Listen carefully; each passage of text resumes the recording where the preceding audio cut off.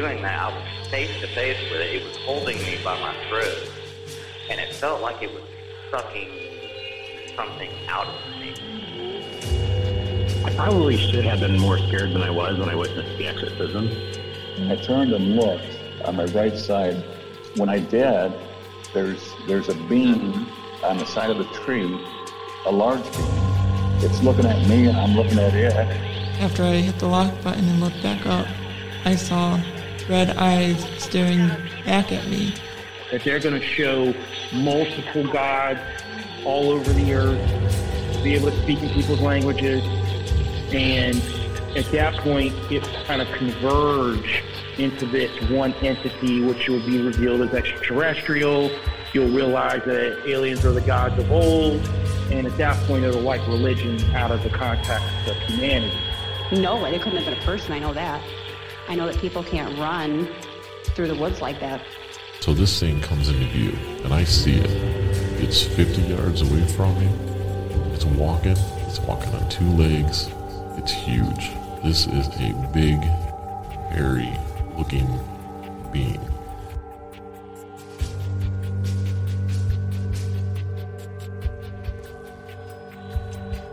Welcome. I'm your host, and this is Uncomfortable.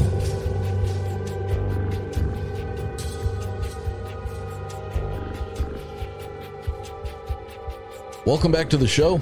I am your host, Eric Szilagyi. If you've had an uncomfortable experience and you'd like to have it featured on the show, please get a hold of me at contact.uncomfortable@gmail.com. The world wants to hear your experiences, so get a hold of me and let's get yours on a future episode of Uncomfortable. Make sure to follow us on Facebook and Instagram, both at Uncomfortable Podcast 65. And please remember to leave us a 5-star rating and review wherever you can. That's the main way that you, the listener, can help get this show out in front of more people. And with more people listening, that means hearing from more people with their experiences and guests like tonight. If you're interested in helping support the show, head over to patreon.com/uncomfortablepodcast770 and check out the 3 levels we have there. See if anything appeals to you. Or if a standalone support is more your liking, you can do that as well through Red Circle. The links for both will be in the show notes below. If you've joined me at either of the previous Bigfoot and Brew events, it may interest you to know that we have locked down September 14th for the date of the 2024 event. Again, it will be held in the wonderful confines of Sister Lakes Brewing Company in Dowagiac, Michigan. There's been a lot of discussion lately amongst myself and some of the sponsors, and we're thinking about opening this event up to some additional topics that you hear throughout the different episodes of Uncomfortable. Tentatively, the new working title for this event will be Bigfoot and Brews and Spirits 2. That's right, Spirits 2. As far as speaker goes, I have already talked to Amy Boo from the Olympic Project and a fan favorite of Archbishop Christina Rake. She has agreed to speak there as well. There's a number of other speakers I'm in talks with that will round out the day. As far as tonight's guest, I can tell you that as imposing as a man as he looks, he is one of the kindest and most knowledgeable and well-read persons I've ever run into. Some of you may recognize him from Appalachian Intelligence Podcast Kinfolk on Patreon. Others of you may recognize him from the Uncomfortable Discord server. And yet others of you may recognize him from the work he does with Dick and Outlaw over at the Countercult Podcast. I've had the opportunity and the pleasure of hanging out with him and his lovely wife in person at the 40 and Airwaves Podcast Conference back in October. And then after breakfast the next day on Sunday, they also accompanied us down to the Serpent Mound in Peoples, Ohio. And we just had a great time. They're great people, a lot of fun. Really enjoyed the time we got to spend with them. But tonight, he is all yours. And he has brought for us some things that he practices in his daily life in the form of herb work and magic. And I assume what he means is magic with a J, not the prestidigitation.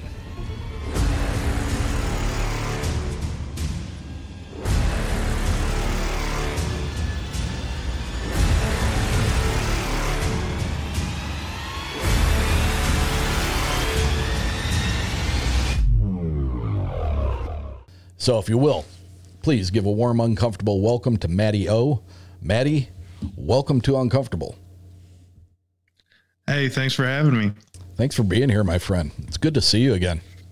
Yeah, man, it's great to see you. Like I said, man, you look great. Thank you. I appreciate that. I've been working on it, so it is it's a work in progress, but I think by the next time any of the listeners actually see me, they may notice a significant difference in my weight. So gotta stay healthy, man. Gotta stay healthy. Gotta stay healthy. Keep doing these shows and be around for my kids and my girl and all that. So yes, a lot of things to do in life yet. So, Matty, what have you got for us tonight, man? Well, I just figured I'd take this opportunity to kind of share some of my own practices and beliefs here with how I do the herb work stuff. It's not something that I've talked about before ad nauseum, so I thought this might be interesting. I've done quite a bit of research in through some of this stuff, and I thought it would just be interesting to share. Absolutely, I'm looking forward to hearing from it. Fantastic. So in my practice, it's become, just a daily, I hate to say practice again, but for lack of a better word, we'll say practice to incorporate the power of plants as both physical medicine and kind of a more metaphysical or spiritual medicine to just help get through the day sometimes. Okay. I've had some issues that I have discussed with shadow figures and shadow people and just kind of my arduous journey with them just kind of constantly visiting in on me. And I find that through the power of these herbs, I've been able to mitigate that quite well. Unless there's a big booger hanging out somewhere, I typically don't get as startled and don't get as many just visitations. Well, I'm glad we didn't dive into this pre-recording, because I was not aware that you had been plagued with shadows. If you don't mind, can we kind of delve into that a little bit with getting too far off topic? How long have you been experiencing that? And I guess ultimately, is there causation for that? Is there something that you were involved with or something that led to these things popping up on you? Well, so my earliest experiences with these things, I was quite young. And I've talked about it, I think, with Appalachian Intelligence on the powwows. I was sleeping. The first real instance I can remember, I was, going to bed, might have been 4th or 5th grade aged. And I remember in the middle of my room seeing what looked like a bonfire, but the bonfire was dark. It was in itself kind of just, it was shades, it was shadows. And around it were figures that were cast up on the walls like shadows, moving in a circle, kind of evidently dancing. Shadowy kind of horned figures, vaguely human in shape. And it was startling enough that after that point, I would mummify myself going to bed so that just my nose was poking out of my blankets. And I saw that same thing again, and it was just a brief period later.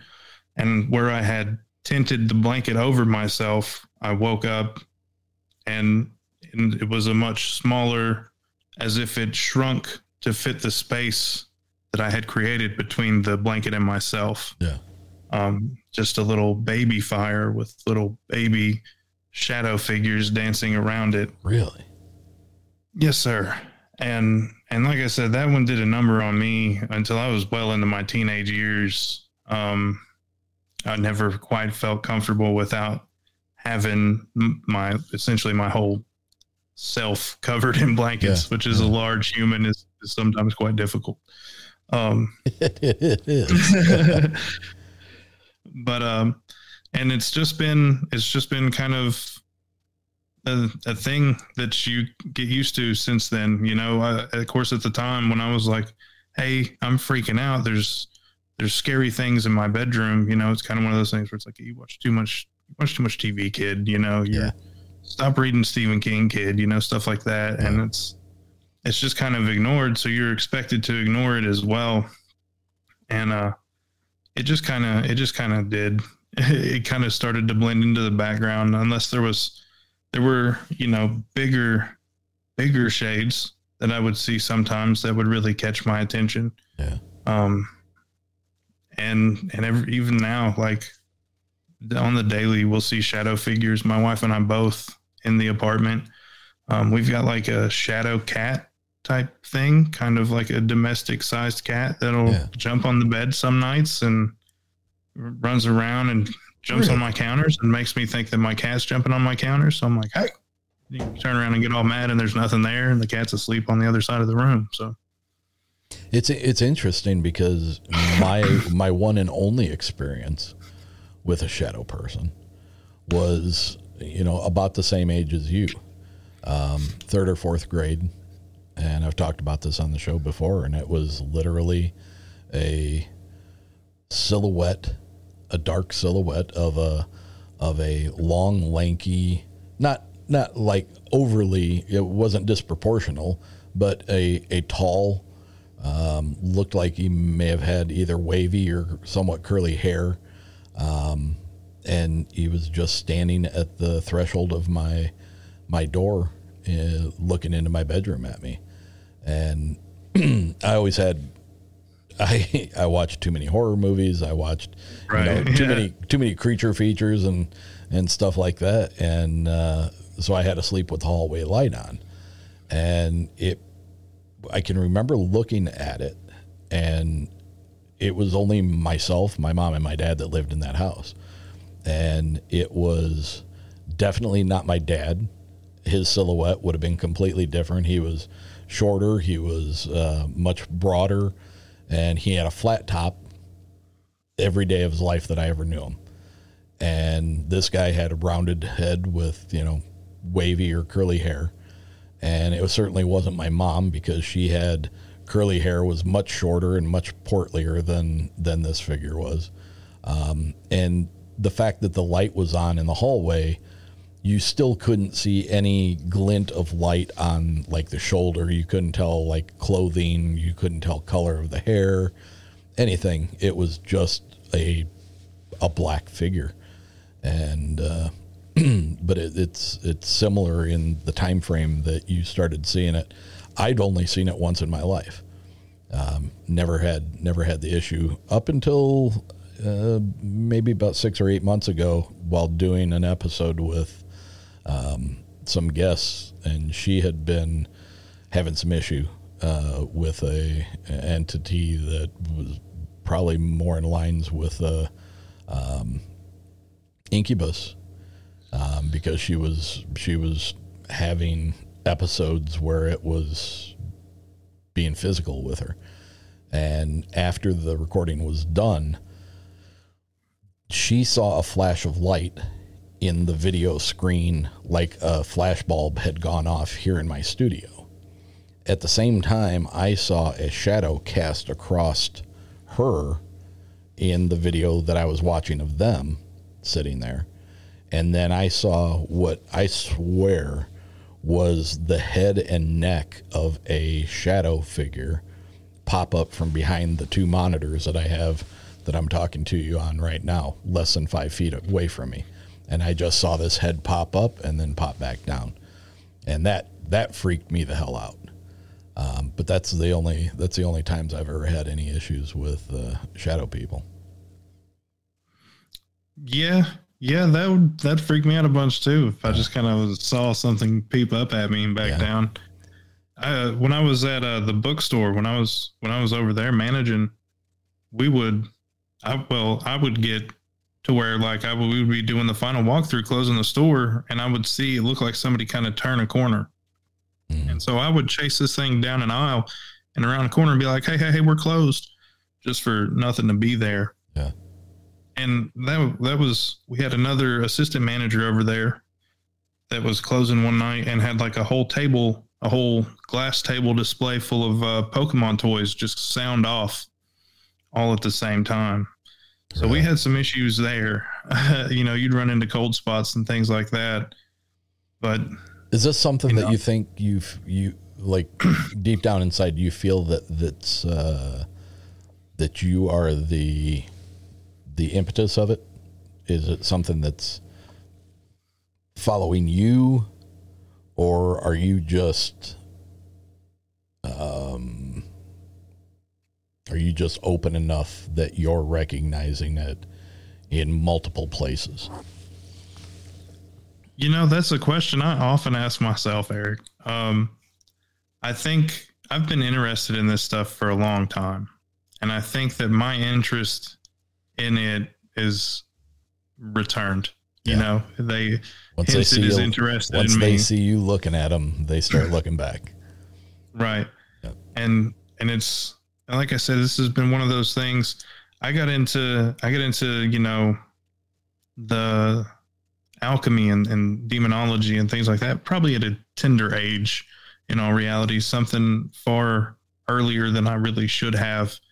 And, just not completely understanding what I was working with, ended up working into some stuff that really, as ignorant as it was, it could have very, very possibly opened up some sort of door into just kind of letting things tag along with me.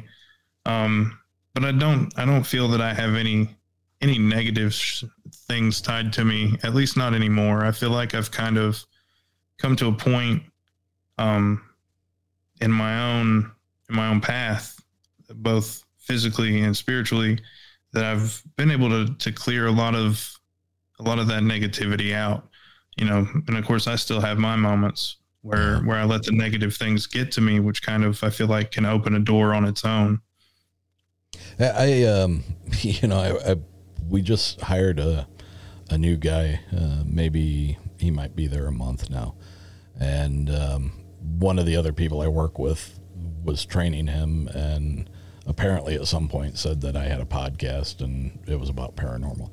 And he came over and walked over to me, and he's like, "Hey, you might want to come over and check out my house." And I was like, hey, let's get to know each other first. I'm not into walking into somebody's house. I don't know who they are. And I continued the conversation. I said, "Where do you live?" And he says, "I live on Burke Street." And I was like, "Just right up here?" And he said, "Yeah. And Burke is where I built my first house." And okay. I'm like, "Well, I lived on Forest Brook in Burke." And he's like, "Yeah, that's just 2 streets up from where I'm at." And I'm like, "Where do you live?" And he said, I live in a white building. It used to be a church." And I was like, "Oh," because when I lived there, that church, the name of that church, it wasn't operating at the time that I lived there. But prior to that, it was known as the First Church of the Morning Star. Well, that's an interesting name for a church. Isn't that interesting? And what it was a satanic temple. He now lives there with his girlfriend, and they have turned it into a home, which I don't quite understand, but yeah, I don't think that's how that works. He turned his 12-year-old daughter has been bugging him, wanting to do the Ouija board in a couple of the rooms. And he's like, I thought maybe that'd be a good idea because she shows a lot of interest in it. And I was like, negative. No, dude, no. And he's like, "Why? What's the matter?" And I'm like, first of all, she's not old enough to understand with whatever she comes into contact with, whether it's good or bad. I said, there's adults who are into this stuff knee deep, and they don't even understand when something contacts them, and they can't tell whether it's of a good nature or bad. And I said, it's a terrible idea. I said, you do what you want, but from somebody who has had experience talking to people about this, I would say that's a big no. Yeah, that's a big no. I don't, and I'll be real frank, I don't fool with any sort of divination by any means. That's a taboo for myself. There's something about it that doesn't ring true in my opinion. And I understand why a lot of people do it, and then I also understand the difference between divining your own like higher consciousness or higher self or inner self, trying to use that to give yourself some insight if there's something that you're trying to work on for yourself. But yeah, I agree 100%. Yeah. But the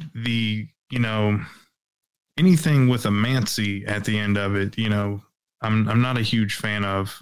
So your necromancy, of course, which would just traditionally would be reaching out to the dead or the spirits of the dead to divine the future, or to divine whatever, really, I suppose.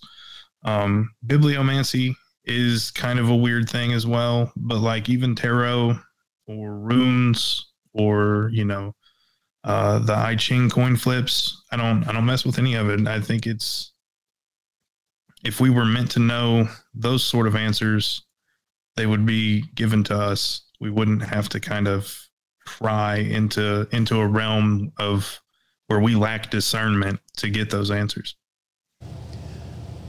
I understand your point quite well. And I want to take a minute real quick here and apologize. It's extremely cold here, and the furnace in the studio has decided to kick on while they're recording. So I'm going to continue to toggle off and on between my mic so that you guys aren't hearing that running in the background, because I know it's loud. All right. No problem, man. So I guess I'll get into a little bit about the herb stuff here. With herb work, you kind of have to know the power of the plants, which is where it comes in handy to, if you can, find a teacher, find a local granny, or some sort of herb worker that can work on these things with you. And of course, in lieu of those things, we have some pretty decent text. We've got Cunningham. He does an excellent job. He's got an encyclopedia of magical herbs, as well as an encyclopedia of magical rocks and minerals. And I found those to be an excellent resource, along with some of the older stuff. If you can deal with sifting through translations, you can get into some of like the older leech books, which can sometimes be helpful and sometimes just be funny. And a lot of those are good Anglo-Saxon sources if you're looking for something that's going to take you in that direction. There's some continental Germanic and some Scandinavian Galder books or grimoires that'll contain almost more medicinal plant information, as well as some use for the more magical side of the plants and the physical side as well. And that's kind of what got me into it. I want to ask, so the, your propensity against divination. Right. So once you have the understanding of these herbs and what they can be used for, I understand that in the sense of, remedies or issues, helping heal. I get the medicinal part of it, but when you start to use it as a part of the magic, as part of a practice, is there, for lack of better words, is there a ritual that is associated with getting these things to the point where they can be a source of value to you. Right. I think I understand what you're getting at. And it's in my practice, in my belief, I think the plant already has the power. You can enhance the power. You can, some people do enchantments on their herbs when they're preparing them to get them ready before doing any sort of mixing, whether it be for incense or for a satchel or a salve.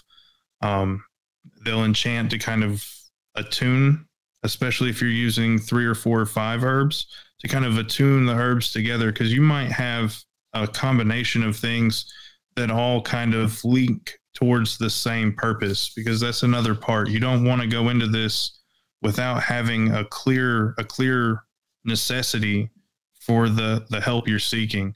And I don't think you should ever do it to harm another person, ever, by any means. And I also don't believe that you should do magic for money, because that already kind of taints your need or your necessity, because it's in my eyes, this is kind of a gift.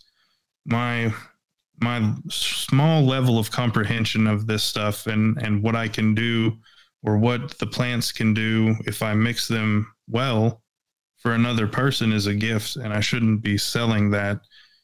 And so that's another one of those taboos for me. Don't do harm and don't do magic for money. So I'm going to assume by that statement that these things can be used in a negative way. Yes. Anything that has power can be used negatively. I don't ever perform hexes or curses. And in a lot of sense, when you study these things historically, they're outright toxic, not just to the person you're cursing, but to the cursee, the person doing the curse. Everything has a cost. Right. If you look at some Greek and Roman curse tablets, they're quite frequently made from lead, which is toxic. So you would take a lead slab, 3x4, and carve out your curse into this lead, and have to physically work this poisonous metal just to properly perform the curse, and then do whatever with it that you did afterwards. I'm not going to put that information out there. I'm interested in, I'm not trying to interrupt you, but I'm interested in the terminology that you used. You said you don't ever perform hexes or curses. And although I understand that is within the realms of magic, that also is something that you come across when you're talking about somebody who may be a witch. Right. And not to put you on the spot, but how does that differ, or does it? As far as, is what you do part of witchcraft? And I mean, I'm not asking that to paint this in a bad light, but right. So far, what people have heard from you is that you do these things from a standpoint of having goodness in your heart, and it's to help and to heal and to rid yourselves of negative energies. So I want people to understand that we've heard about obvious bad witches, but there's also witches on the side of good, and they use the earth and they use the elements and everything to do good for people. And I think that's kind of a hard thing for some people to wrap their head around. Yes, sir. It is. And it is very much, it could be considered witchcraft by anybody. And really, I don't have anything against calling it witchcraft. That's just in my head. I've always called it work. So that's just the terminology I've continued with. But it is very much a lot of the similar practices that you would find even in Wicca. Cunningham, the fellow I mentioned, the author, he himself was a Wiccan practitioner. He was a solo practitioner for a long time. I recognize that name. That's why the question started coming to my mind, and I'm like, I got to ask this. Yeah, him and his buddy Raymond Buckland. They both were Wiccan practitioners, though Buckland was much more traditional practitioner. And they both have very good works. Buckland is more ritual magic. I'm not a big fan of ritual stuff. I'm of the belief that if I need, for whatever reason, luck, I shouldn't have to wait till yawn, full moon, and this, that, and the other. If I need to do it, I should be able to do it when I need it.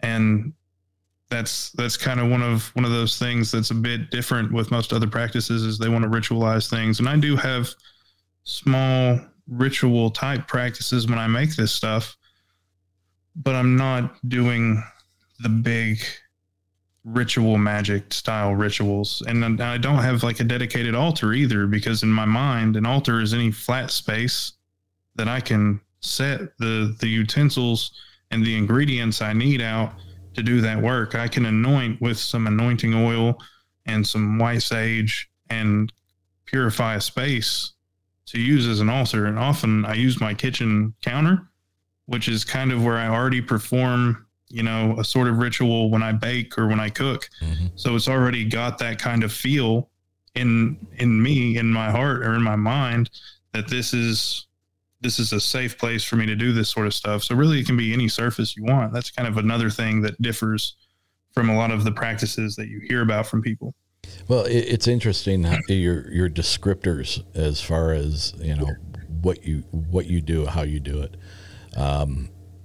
And there is a tendency for me to lean towards wanting to say, you don't want to call it a ritual, but what you are doing is ritualistic in the sense that yes, you are following a predetermined pattern of how you do what you do.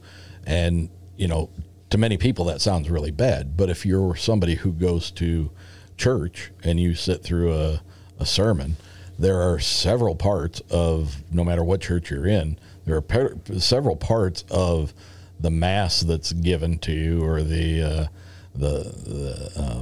preaching that's done, that is very much ritualistic. I mean, when I grew up in a Catholic church, so, the priest says something to the congregation and the congregation responds with a predetermined response, and that goes on multiple times throughout the service. And, ultimately when you reach an age where you can start to free think a little bit and look back on these things, even in Catholic Church, much of what is done as far as that religion is considered, you have to consider it a ritual. Yeah. And that doesn't necessarily make it bad,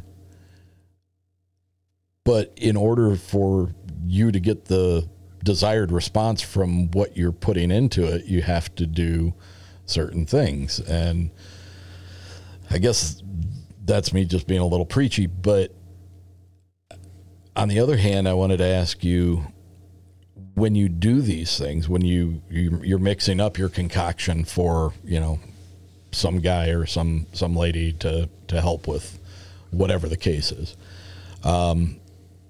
are you calling on anything other than the properties of the herbs themselves? Are you asking for help? Are you do you get what I'm asking? Deity. Yeah. I think I get the gist. Yeah. I don't involve deity in any of the stuff without, express permission from the person. And because I don't do work unless I've got the express permission of the person. Mm-hmm. And then if, for the most part, no, I will simply bring the ingredients together, whatever they may be. Sometimes I'll throw in a little like lapis lazuli for protection, along with some tobacco, maybe some yarrow and a little bit of vervain. And that's the energy that I'm focusing on bringing together. And I don't involve anything in that beyond that, because I don't want to infringe on anyone else's beliefs, because we may not believe the same. Yeah. You know, and I've got some of my polytheist friends where, you know, I can say, hey, you know, there's a deity for this along with these herbs. You're already venerating this group of deities. Like, you know, we can tie that in and maybe bolster the power some, but you have to be in a cycle of reciprocation with this deity. It's not just me that has to be in a cycle of reciprocation for this deity. So if you're not already in that cycle, if you're not already giving some sort of veneration, some sort of libations or votive offerings or something of that nature, then it's not really going to bolster. Does that make sense? It does. And I want to ask you, you know, as far as the deity, I don't know anything as far as your spiritual affiliation. You know, I don't know if you believe in God or a central creator or an extraterrestrial, or, you know, we've never discussed that. But I wonder when you speak of there being a deity that is tied to a specific type of herb or to a specific group of things that you're using. When you reference that, I would assume you're referencing gods with the little g, not... Yeah, little g. Okay. So now this kind of ties in, for me, your locale. So you were down near Appalachia. Yes. You know, yes, I'm in the Appalachian area, sir. And that seems to be something that is still pretty prevalent in throughout those areas. That the little g gods are still around and still very viable. It does seem like we have quite a healthy quote unquote pagan. I try to abstain from the use, but it's hard not to anymore. Yeah. The quote unquote pagan community down here, if you can find them, you know, because a lot of people are still kind of what they call in the community in the broom closet. Yeah. But there is a healthy veneration of everything from, you know, your Norse pantheons, even your Roman and Greek pantheons, some of the Gallic or Celtic or Gaelic pantheons, depending on what part of Iberia / the UK you're talking about. But it is still pretty prevalent down here. And there's also always kind of been a healthy practice of herbalism in the area, even up until, you know, the 1920s, the 1930s. A lot of your medicine was still, you know, crude botanicals. And a lot of those came from the southern Appalachian area, the southeast.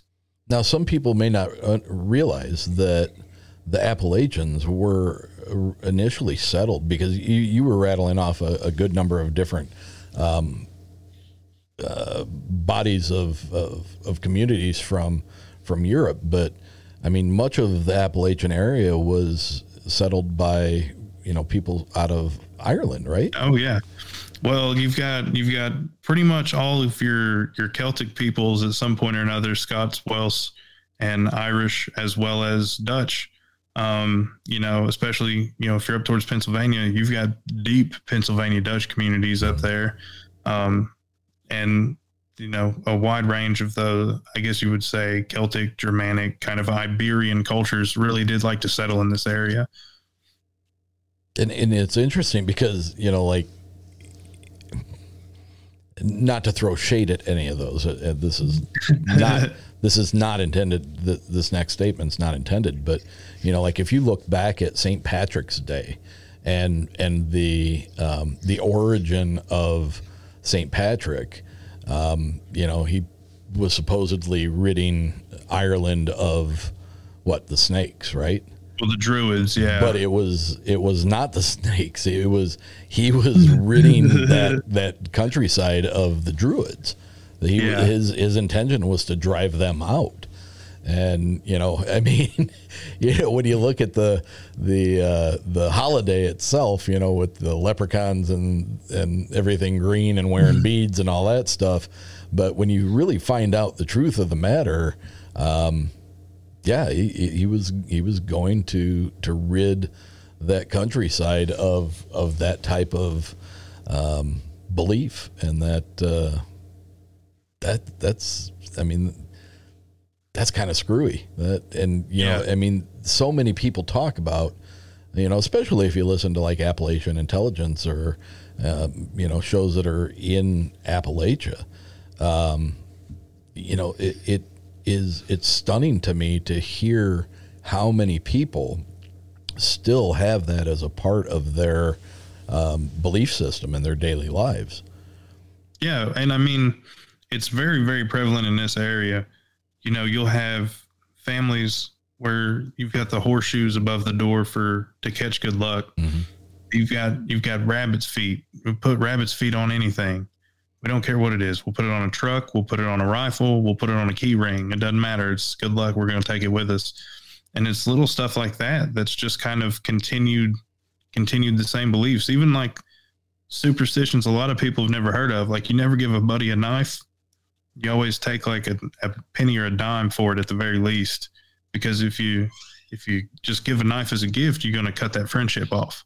Oh, wow. There's all sorts of little things like that in this area.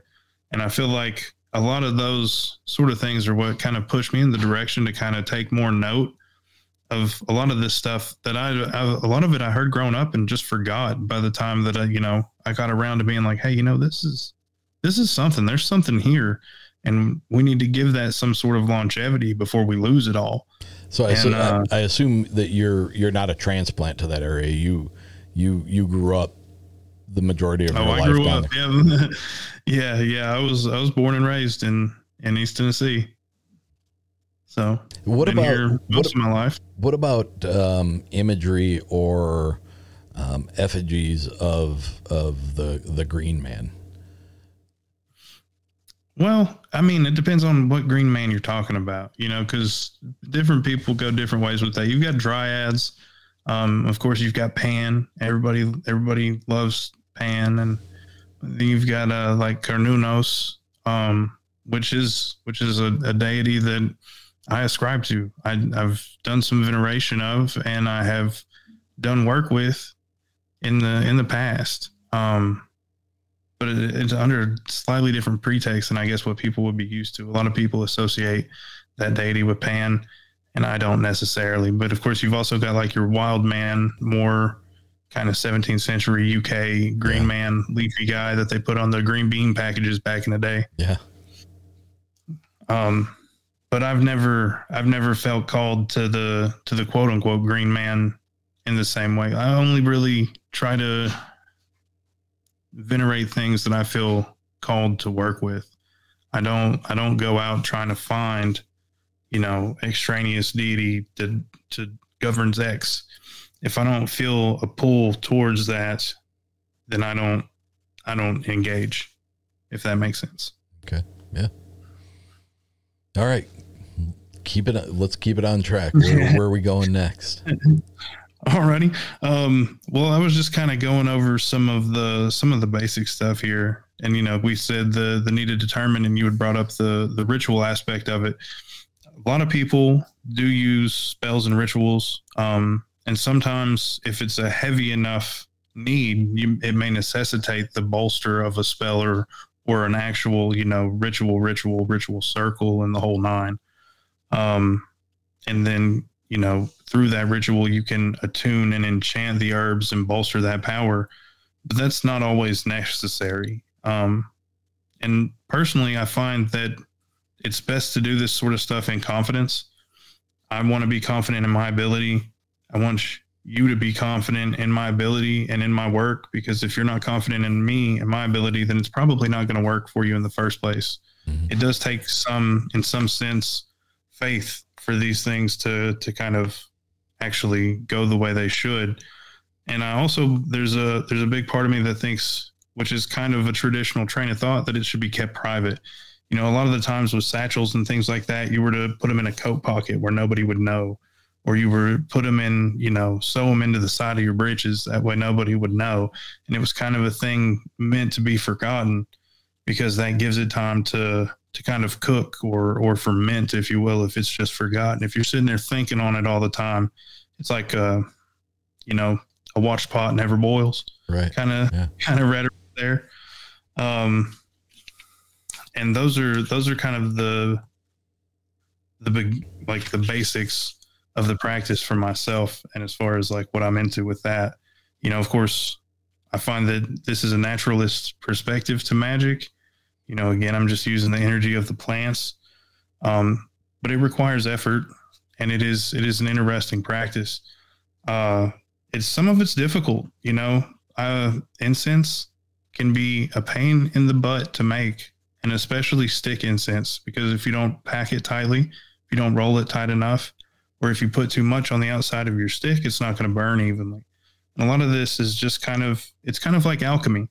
And that's a big part of, you know, the interest for me, because there was this sense of, hey, we're losing some of this stuff, but it also tied into other things that I was looking into with the Galder. At the time, I was kind of very into the Norse stuff when I first got into this. I was going through and kind of beginning some veneration of some deities from that pantheon, and started to see things. There's one of my favorites, and I just kind of always revisit it, is the 9 Herbs Charm, which is a Anglo-Saxon kind of Germanic Norse, very syncretic herbs charm that talks about 9 herbs as if they are soldiers, and you are defeating this worm or this serpent, this disease, using the herbs, and you call on Odin or Wotan or Woden to lead this army of herbs into battle against this serpent. And then, of course, at the end, there is a small section where it says that Christ stood over and everything was calm and Really? such and so forth. Yeah. And you'll find that in a lot of the leech books, a lot of the Icelandic charms that you find from like a Galderbulk and things of that nature are going to call on various deities alongside the Christian deities, because a lot of these things were written down post-Christianization. And so instead of completely eradicating the magic, they just kind of adopted a Christian magic and a Kabbalist style tradition along with that as well. You know, there are symbols that range all the way from Iceland pretty much back to your regular Kabbalah. If you're looking in, there's a couple of Galderbox, one's from Stephen Flowers, and I think it's got some of those inscriptions. Interesting. Yes, sir. Very interesting. Now there's a lot of, with that, there's a lot of stuff. There's a couple of plant names there that we don't know. There's no modern equivalent for them, because I believe the earliest rendition is in Old English, which is kind of difficult to get into. But there's some plant names on there of those 9 that we're not familiar with, and that kind of got me sucked down a rabbit hole. And then I ended up looking into some of the leech books, which Bald's leech book recently had some internet fame with some of its crazy stuff. Because, you know, a lot of this medicine was the equivalent of like early Greek medicine. It hadn't really changed much yet. And so you had some very interesting remedies. And of course, you know, we get a lot of the stuff that we use now. You know, garlic is pretty much good for anything. You can make a tincture and use it as an antimicrobial and antifungal. You can mash it and take it orally uncooked to help with colds, but no more than about 4 grams a day. But you also get some goofier stuff, where there was one that I can remember where if you had a spongy growth of the eye, they would drip hot pigeon blood into the growth until the growth went away or fell off. And so you kind of have to be careful reading into some of this stuff, because it is a bit outlandish, and the it doesn't quite match with the modern times. When you hear about remedies like that, and I've read some where they'll more from medieval time remedies and stuff like that. They sound so outlandish that I have to try to kind of put myself in the position of the person that was performing these healings on people, and probably they were just like had no flipping idea of what to absolutely do. No and idea. They come up with the most weirdest shit that they could come up with, and say that it worked. And maybe one time out of that growth actually did go away for whatever reason, but it certainly didn't have anything to do with the blood. The pigeon's blood wasn't doing anything for it. It might have caused it in the first place. You never know. What I do with a lot of that, especially pulling information from the older sources like that, I like to kind of check what modern medicinal science or just science in general has to say for some of this stuff.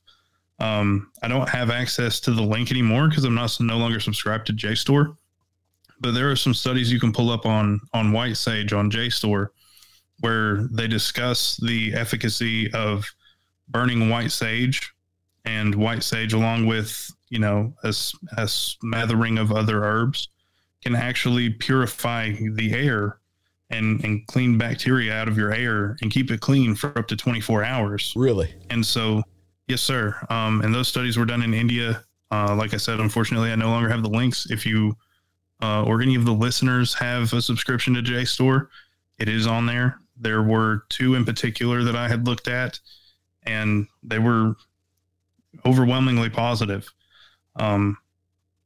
which kind of backs the idea of smudging or of burning white sage to exercise or purify an area. And so when I can kind of match these things with, actual modern science, I feel like that kind of helps bolster my belief in what I'm doing or why I'm doing these things. Similar practices with, we understand that chamomile can help with sleep. Lavender can help with sleep. These are often what are used in sleep bags, or even astral projection bags, which I don't fool much with. I don't like that. I like to sleep in a void. I let my wife make the astral projection bags because that's what she likes to do. She likes to go to other places and goof off in her sleep, and I'm just trying to sleep without dying. Get some rest. Yeah, the apnea mask going and everything. I'm just trying to get some sleep, But as far as your wife's concerned with the astral projection stuff, this has always been kind of one of the things that stood out to me about that practice. And I'm curious if she's ever talked about it or what her thoughts are on it. There's some thought that, during astral projection, your consciousness leaves your body and travels to do whatever you do. But then there's the segment of people that believe that your spirit and your consciousness are one and the same, or combined to make that up. And if you do astral project, that your spirit leaves your body, and that could possibly result in leaving an empty vessel. And an empty vessel in many cultures is a very dangerous thing to do, because you could be replaced by something that was not your spirit.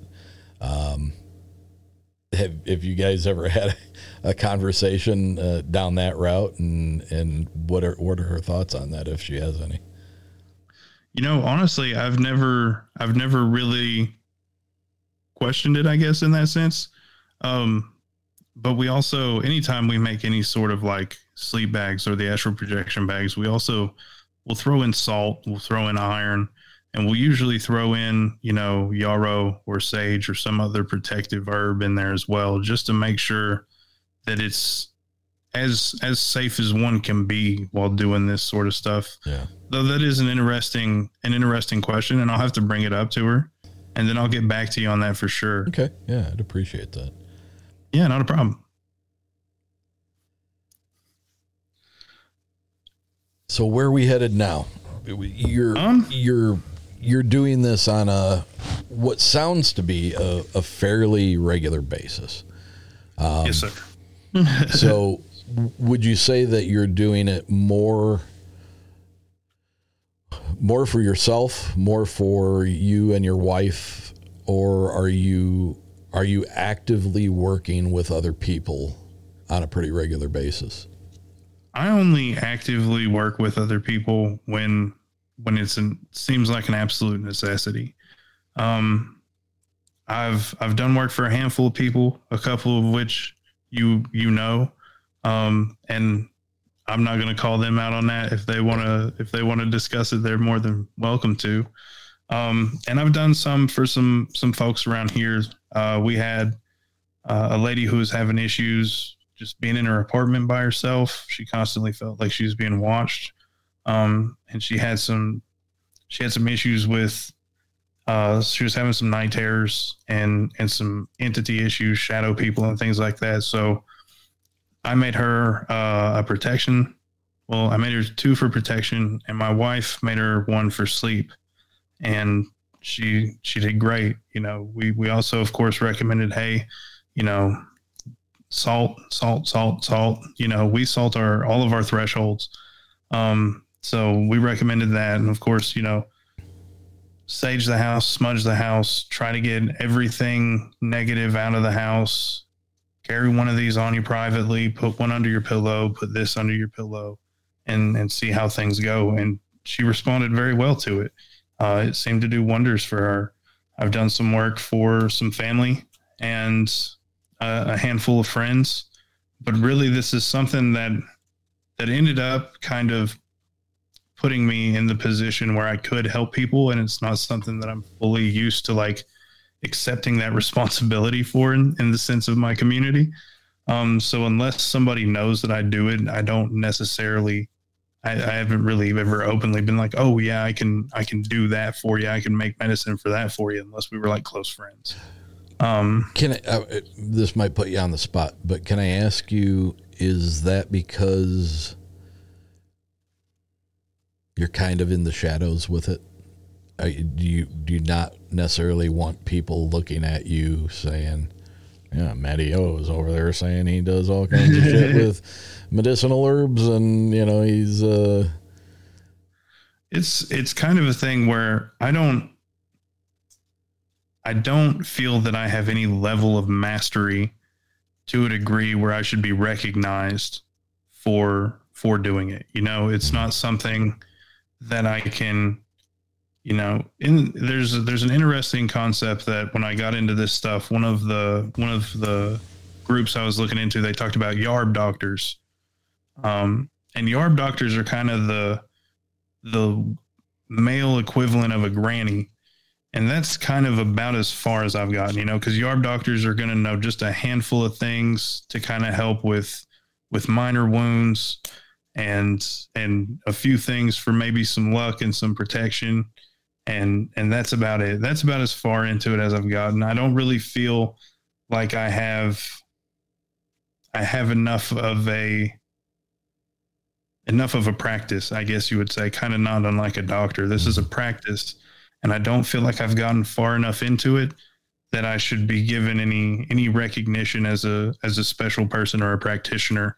I'm just kind of a novice, and I'm doing what I can to help people with what I'm familiar with doing. You know, if you get a bee sting, hey, look, there's some plantain over there. You chew up that leaf, you slap it on that bee sting, and it's going to take a sting out. You know, you can do that with minor cuts too. You know, little stuff like that. You know, I can give you some tidbits. I'm not a physician, but hey, this might help. You know, I'm a big believer in the you know, crushed garlic and honey and a little bit of lemon juice, and you just keep that in your fridge, and it's good for colds, it's good for flus, it's good for coughs, it's good for everything. It's a cure-all. You know, that's about as far in as I've gotten. And with the magical stuff, I'm really not worried about the idea of people being like, hey man, that guy over there, he's some sort of witchy dude, he's, you know, because I'm already, yeah, you're a magician, Harry. You know, I'm not having to worry about that because I'm already a polytheist in a very heavily Christian community. So I already get looked at funny, you know, and I keep some charms around my neck here. Sometimes they fall out of my shirt, you know, so I've had people, hey man, what's that thing around your neck? You know, and it's, oh, well, I just keep it around there. It helps scare off haints and boogers and whatnot, you know, and people are like, oh, okay, whatever you say, brother, you know, just kind of going about their way. So it's not something in that sense I'm too worried about. It's just kind of one of those things where it's like, oh no, if, you know, like, I guess like I'm more concerned with the imposter syndrome. I don't ever want people to think that I have any sort of knowledge on anything to any degree, right? Because then I'm like, I get like shaky and nervous, and I'm like, oh no, if I said something wrong, that I've gave people misinformation, I'm evil, you know? And right. So it gets to my head in a sense of that. The people that you have helped, you know, you said you have helped a handful of people. Did those people find you in an odd way, or did you know, I mean, were they drawn to you? We ended up, the one lady, my wife and I were just in an office.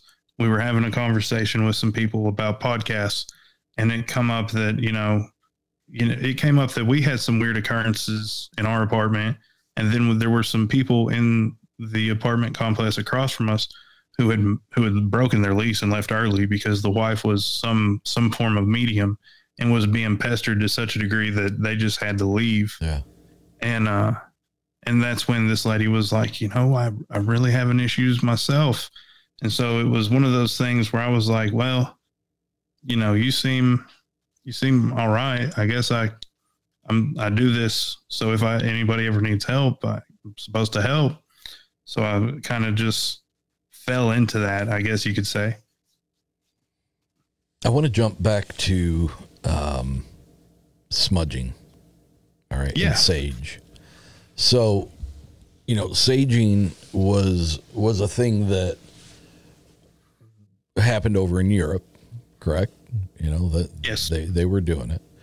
And then you look over here and you find that Native Americans have been doing that same practice for a very long time. And correct me if I'm wrong, but it seems as though that wasn't necessarily something the Native Americans or the First Nation peoples here in North America received from European settlers coming here. It's like it was already a part of their natural practices. Right. As far as I am aware, which I'm no specialist, but as far as I'm aware, there's been some form of smudging or binding any particular plant together and using a bundle to create enough smoke to create any sort of ward or defense or to clear a room out type of thing. I don't think the European settlers brought smudging with them into the First Nations or the Indigenous Americans cultures. I think that's kind of a multicultural happenstance, and it's not always with sage. It's very interesting that they would fall upon the same practice, the same exact thing for the same reasons. It is very interesting. How were they led to that? I mean, was it just a natural understanding of, they were much closer than any of us will ever be to Mother Earth. Yeah. To the green or nature or any of it. Yeah. It's super strange. And I guess still on the same subject, from a Native American standpoint, one of my early episodes, Dinner with a Witch, when I talked to her, I had somebody reach out to me about saging and smudging their home. And I was like, I am not an expert at all on any of this stuff. I said, so I can reach out to somebody that I know would know and uses that practice in their life. So I reached out to the witch, and she said that basically in order for a smudging or saging to work would be going back to what you were talking about as far as salting your thresholds and everything, was to open one window or door, salt all the thresholds to the windows, to all the doors. Go through the house and smudge, working your way towards that open window or door. And then once you've reached that point, then salt that, and then whatever is in there has been cast out and cannot return because of the salt across the thresholds. Right, the barriers. So is that a factual practice, and is that what is practiced by most cultures that do that?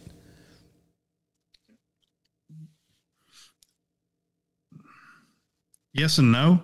Okay. I would say, because there's evidence of, you'll have, especially in an older period, especially in an older, we'll say continental Germanic period, you would have had the primary hearth of the home, and you would have probably burnt the majority of whatever herb in that hearth fire, because that was the spiritual center of the home. Now, as far as, your Vedic cultures and your Eastern cultures and your Far Eastern cultures, I don't have a lot of expertise or even a ton of education in that department. And as far as the Americas go, I've had a little bit, but not a ton. So it seems like, those practices could very much have been varying from hearth cult to hearth cult, from, town cult to town cult to even regional. It could be all over the place. But as far as in modernity, that's going to be your basic smudging practice. Some people don't worry so much about salting the thresholds or salting, your window sills and your doors. I do, because it helps me with my issues and shadows. From my experience, those cats really seem to like thresholds. And, every sleep paralysis encounter I've had, when I've seen an entity during those, it's been at the bedroom door or a closet door. It's never just been next to a wall in the middle of the room. Yeah. And so thresholds, and again, like, thresholds are kind of one of those things that have always been kind of a powerful liminal space of in between one place and another, whether it's the inside and the outside, or civilization or town and the wilds beyond town. So there's always been a sense of power with those, just like closets.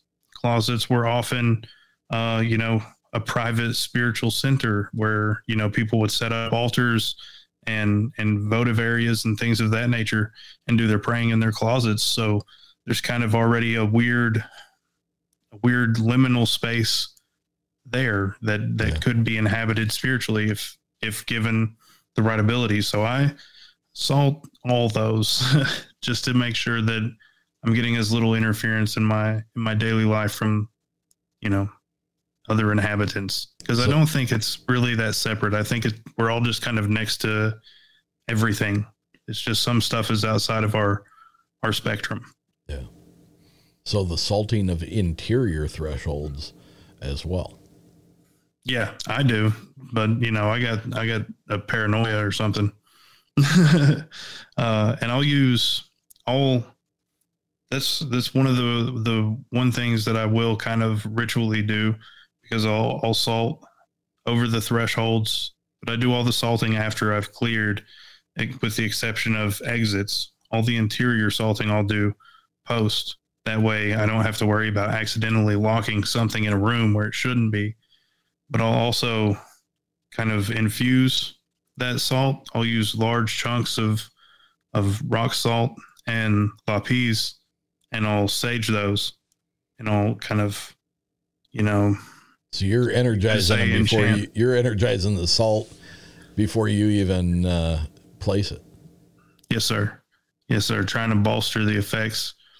That way, maybe you can get away without having to change it once every month, and you can change it once every 2 months. Yeah. Or maybe it's just going to block out bigger nasties that way. That kind of thing depends. It's kind of like with the satchels. A lot of folks will put lichen or wolf lichen particularly in those satchels, because that lichen represents longevity, and it bolsters it, makes it stronger, but it also makes that work last longer. it's kind of the same idea. I got one more question for you, and then I know you had a long day, so we'll wrap it up for this time. But I guarantee you that we are going to work again together. Have you ever had anything backfire? Have you ever had something come back at you and you were like, okay, I'm not going to do that again?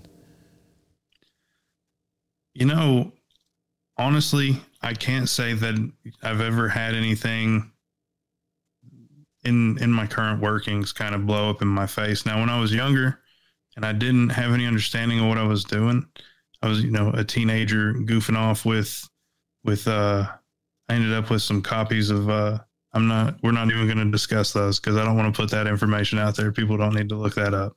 But I ended up with some copies of some more nefarious, new age texts, and I goofed off with those as teenagers often do.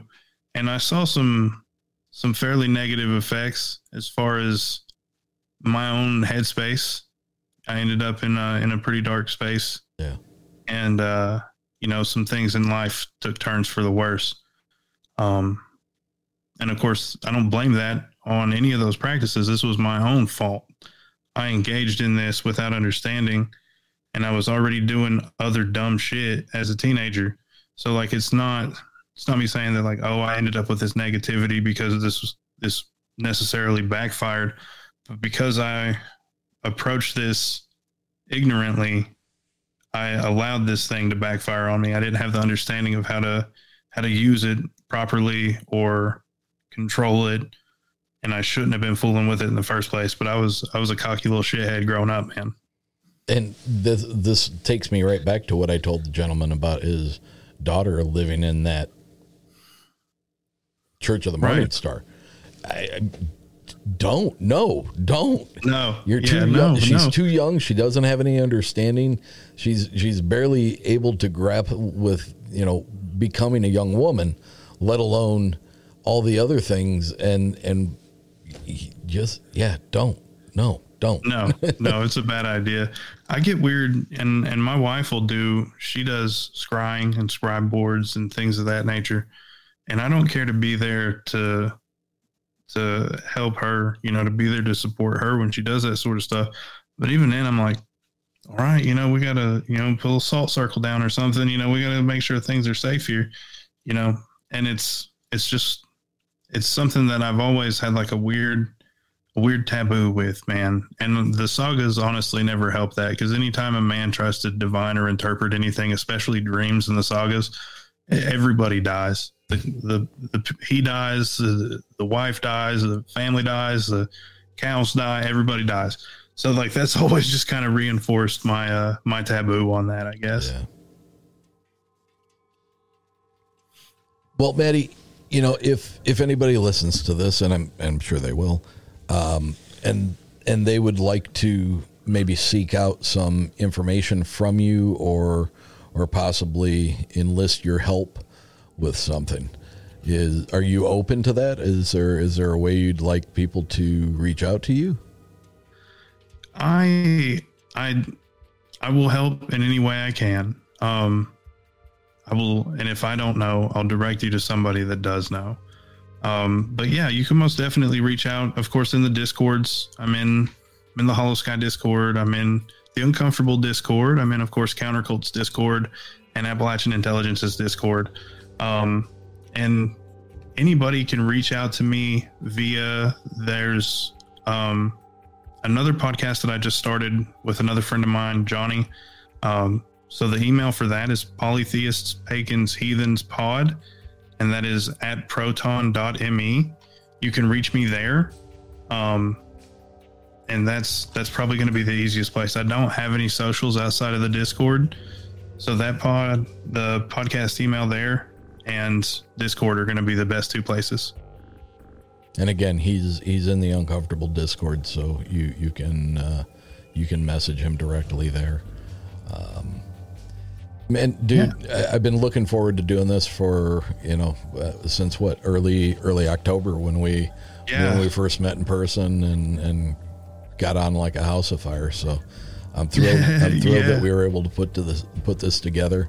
I know this is a little bit on the shorter side of the episodes that people are used to hearing, but a lot of good stuff in it, and I think we need to do another one here in the near future. I'm excited to. Always, I'm excited to. It's been a pleasure, my friend. Thanks. Yes, sir. Thanks for having me. The knowledge that you have on this stuff is, like I said in the intro, you're a very well-read individual, and you don't look at these things from just a glancing point of view. You dig into this stuff, and like you say, you pretty much live it on a daily basis. So I appreciate your candor and talking about these things, and it was very interesting. Yeah, anytime. And I do what I can, and that's all I can do. You know what I mean? as long as everything, this is, I always talk about this. It's like, if there's good in your heart, and you're doing your best to do the right thing, and you're helping people, and you're a resource for people who need help. That's just being a good person. And like I always say, I like to surround myself with good people, and you, my friend, are one of them. So thank you, sir. That means a bunch. All right, friend.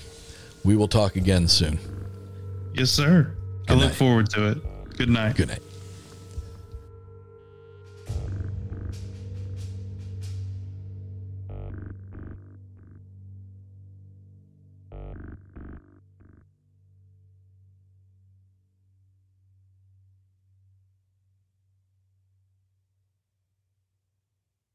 Brain fog, insomnia, moodiness, weight gain. Maybe you think they're just part of getting older, but MIDI Health understands that for women over 40, they can all connect to menopause. It's at the root of dozens of symptoms we experience, not just hot flashes. MIDI clinicians are menopause experts, offering safe, effective, FDA-approved solutions covered by insurance. 91% of MIDI patients get relief from symptoms within just 2 months. Book your virtual visit today at joinmidi.com.